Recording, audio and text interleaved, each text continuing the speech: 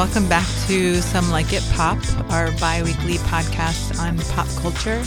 I'm Pop Crush Managing Editor Samantha Vincenti. I'm Ali Zubiak, the Associate Editor at Pop Crush. And I'm a senior writer named Matt Donnelly for Pop Crush. Bradley is not here today because he doesn't watch TV. He watched Stranger Things, but we're not talking about that today. Today, we're talking about...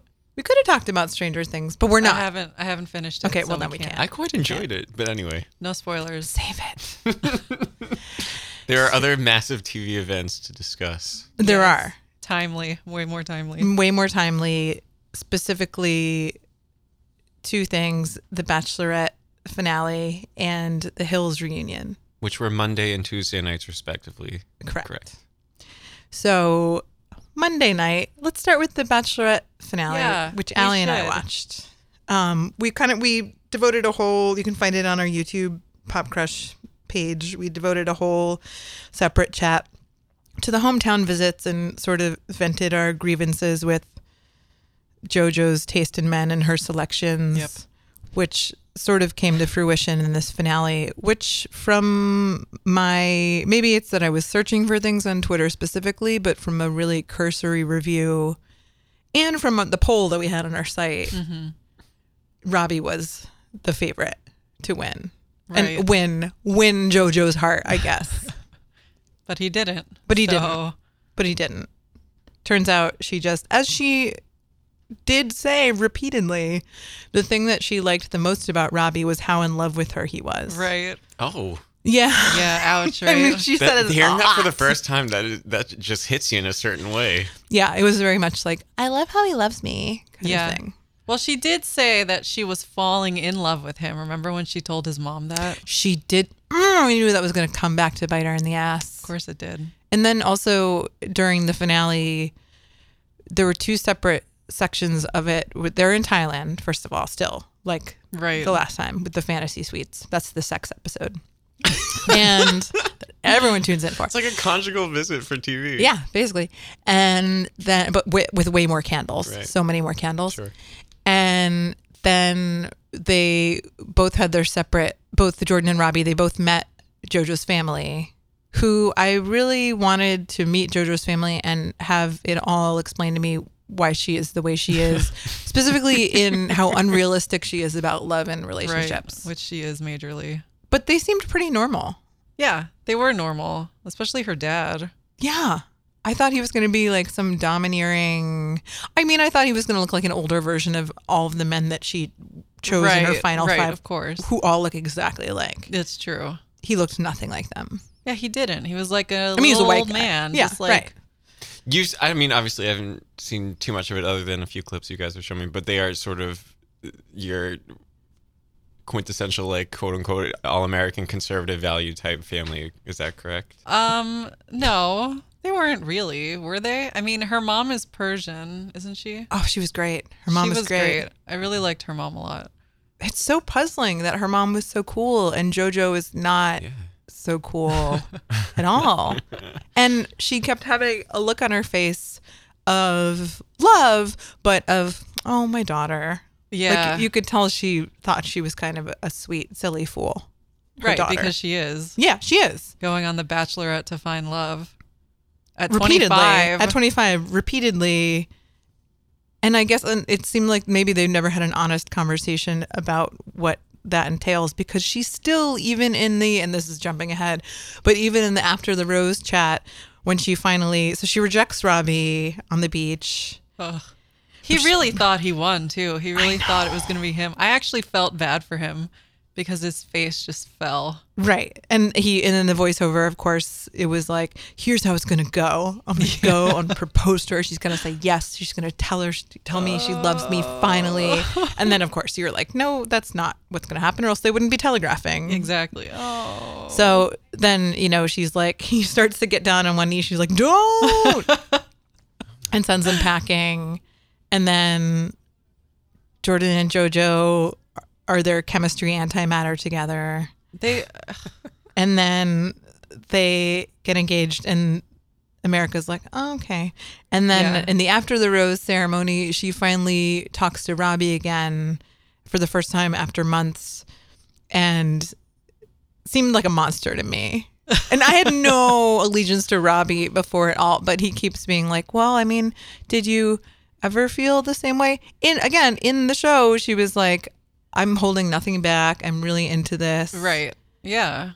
And she was like, no, not really. I mean, I loved how you loved me, but... Oh, God, so painful. This has sort of always been my confusion with the show. I totally understand if there have been certain seasons where, you know, you do really need that amount of time to get to the end, to whittle it down, whatever. But I feel like in some cases, there is such a thing, if not love at first sight, at least like a connection at first sight. And if you sort of know even halfway through the show that identifiably there's one person with whom you click above everyone else, can't you just like... stop production? I mean, you're just playing everyone else for fools at that point for weeks and weeks and weeks. It's a television show, Matt. I know, but how would that not make her go crazy? That is the giant leap that you are expected to make as a Bachelor or Bachelorette viewer. There's suspension of reality. Suspension of reality. And then also, you know, you have to be the sort of person that believes that someone can be quote unquote in love with, and I use that very loosely because again, this show is taped over a 5 to 7 week period. Right, which is nothing. Right. I would need about 2 days to pick out 4 people from 25 people. I would need 5 days. I wouldn't need group dates. I wouldn't need one-on-one dates. That's what I'm saying. Maybe it's not instantaneous, but it would not take this long. Right. Sorry, I don't mean to dive into the fundamentals of the show. Obviously, it's very popular. It's been around for a long time. Well, and it's kind of a paradox in a way because, yeah, it wouldn't take that long to know that you would want to continue dating 1 to 4 people, but then it's this immediate jump to the engagement thing, right? And just the dismissive nature of her saying that to the second place guy, that's what just sort of stood out to me. Just like if even the second place guy didn't, you know, have a chance, and like it's all seems not even close. It seems not even close. And he keeps being like, "Did you ever regret it? Did you ever think about picking me instead?" And she's just like, gosh, that's so hard to answer. I'm just so happy right now. I mean, you know, which fair enough. I don't know how you're supposed to answer that question, especially on national TV. Yeah, imagine, yes, I have regrets about who I chose, which I'm sure she probably does now. I don't know. I mean, I would hope that she can kind of see what Jordan has said, like see through the way that he phrases everything. He phrases everything in very, very couched impersonal language. Very vague terms. He would be like, yeah, if I'm thinking about taking a knee to do that proposal, maybe. He used the word maybe for sure in the last episode. Yeah, he just kind of does talk about it like he's talking about another game or something. Yeah. He's not into it. He's just not. You can tell. No. And I would say, and I've watched several other seasons of both The Bachelor and The Bachelorette, and as forced as the entire concept is, there is like a modicum of human emotion in some seasons that I did not see in this season. Wow. I feel like. Maybe you did. No. Of actual connection. I didn't really see any. I really didn't, especially between Jordan and JoJo. I mean, I definitely had a feeling that he was going to win from the very first episode. Which took all the excitement out of it. That killed it completely. But I was genuinely hoping that she would send them both home. Even though I knew she wouldn't do that. One of them has done that before, right? I don't know. I think one person. I think so, but she would never do that in 1,000 years. Yeah, she would never. Yeah, she'd rather just pick someone who's not into her. Unoffensive. Yeah. She wanted that ring.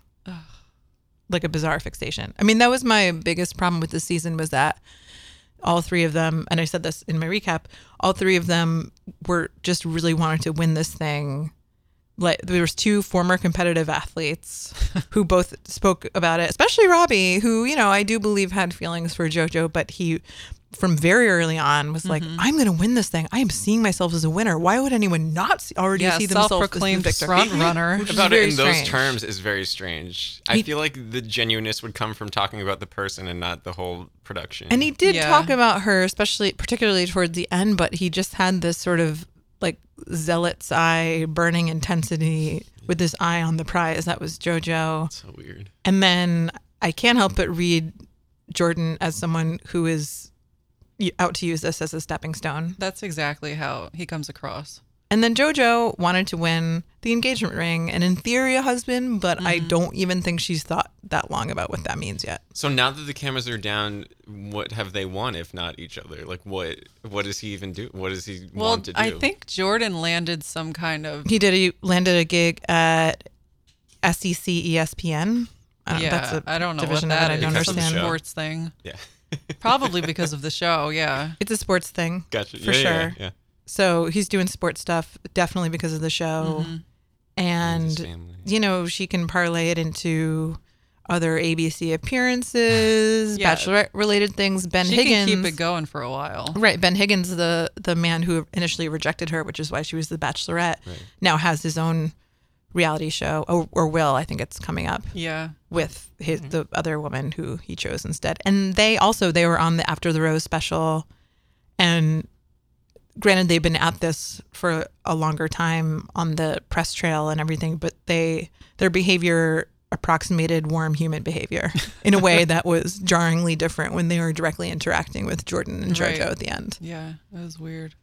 Also, Robbie calling JoJo Joelle Too much over Joelle. And over, but only within the last 2 episodes, which felt forced and weird. It felt forced. It felt like an unwanted lower back touch. And I would vouch that she felt the same. Probably. Because she didn't pick Robbie. Because she wasn't into him. Was it like a forced formality because he was removing himself from like the relationship sphere with her? Was it just like, I'm not going to endear you with this nickname anymore? It was more like that was like his nickname was using her full proper name. It's so Joelle. strange and like possessive almost. It was gross. it came off weird. I mean, most things Robbie did came off as bizarre to me and like unappealing entirely. Me too.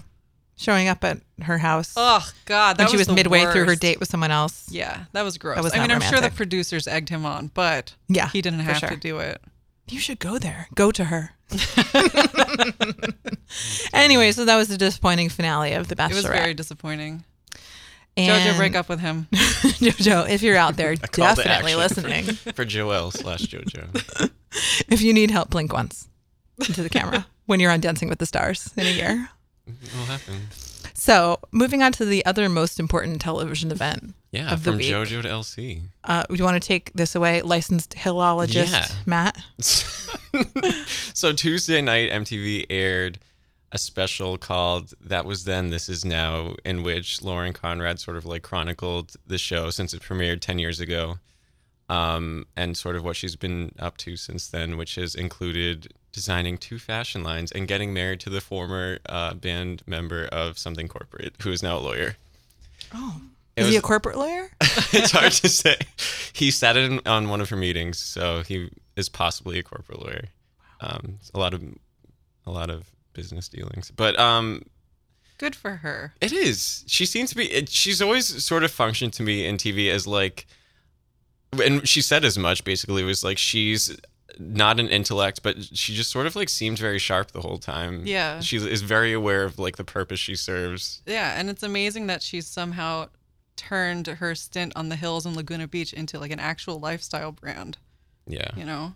Of course, I was more inclined to enjoy the cut footage of her like freaking out at the bars and stuff. As I'm that sure was you were so too. good. I thought one of the things I thought was grossest was when she revealed the point at which the show sort of went from being sort of real to manufactured, which was when producers who didn't like that she was single started pressuring her to date her friends. Oh, and yeah. One in particular, Brody, the kiss, when they tried to get her to, because she said something about how they had seen them kiss off camera and then they wanted them to do it on camera, and so she agreed to do it, and she was just cringing the entire time. It was really awkward to watch. There was a scene which viewers are familiar with where Brody leans in and kisses her, and then they sort of kept showing unaired footage after that in which he turns to producers and says, "Is that enough? I don't want to do this anymore." And it was just like really troubling. It was terrible. And she said they had no chemistry. She thought it was cute, but that was the long and short of it. So, and the thing I kind of liked about her is she gave them an inch, and then that was it. And then they were sort of existed on the show together, and she sort of just cut that relationship short. But I was How old were they at the time? How old were they? 20 or 21? Okay. Yeah. And then there was another instance in which there's a famous for the show. There's a scene where she's riding around on the back of a motorcycle around Paris with this like romantic stranger who she just met, who of course they cast for her. And she remembers seeing that the producers had told him to try to kiss her and she didn't want to. And there's this whole scene where she's trying to like dodge a kiss from him. Oh my God, that was also very awkward. Gross. It was gross. Because she had told them because she saw someone's phone light up and say, "Oh, he's going to kiss her. I told him to do it." And then she told someone else that she didn't want to. And so the guy was like, "Okay, he won't." But then they still like pushed it to happen. And so then the actor or whatever he is, I don't know. Yeah. He was a French guy who smoked cigarettes and he was surly. He just like, he keeps trying to lean in for a kiss and she's just like, "I had a great time, thanks. She literally runs away up a set of stairs, but then they twist the footage, they add romantic music, and it looks like Beauty and the Beast, in which she's like scaling these stairs and like turning back over her shoulder to like reminisce about the beautiful night she's had. It's really amazing what editing can do. Yeah. I didn't even know. I mean, I watched the show when it was on. I wrote about it for a while at MTV, and I had no idea that this was how it I mean, I knew that it wasn't entirely legit, but I didn't think it was that staged. I was not a viewer, and I came into it at the very end, so maybe that's why. I mean, just by came into it, I mean I was literally would be flipping channels and it would be on a marathon. That's what I mean by that. And it always seemed very, very scripted to me, like they were basically reading cue cards. At the end, it was. At the end, it was completely obvious. So I think that's part of why I could never. I was about to say I'm not a huge reality person. We just talked about The Bachelorette for 20 minutes. I'm very selective, I'll say, in my, not discriminating, selective in my reality show watching. I like that I'm the common denominator in both of these shows. Yeah. Allie watches any old garbage. That's not true. Are you going to watch Bachelorette in Paradise or Bachelor in Paradise? I can't. I just can't do it. I'm going to watch the trailer. I'm very intrigued by that. Definitely watch the trailer. Oh. Great trailer. It's out now? Yeah. I was disappointed, though, that the rest of the cast was not around. Did you watch the commercial break stuff? Yeah. So wait, who did they talk to then? It was just Lauren. It was just Lauren. Okay. But then there were interstitial segments where Whitney, Stephanie, Brody, and Heidi talked.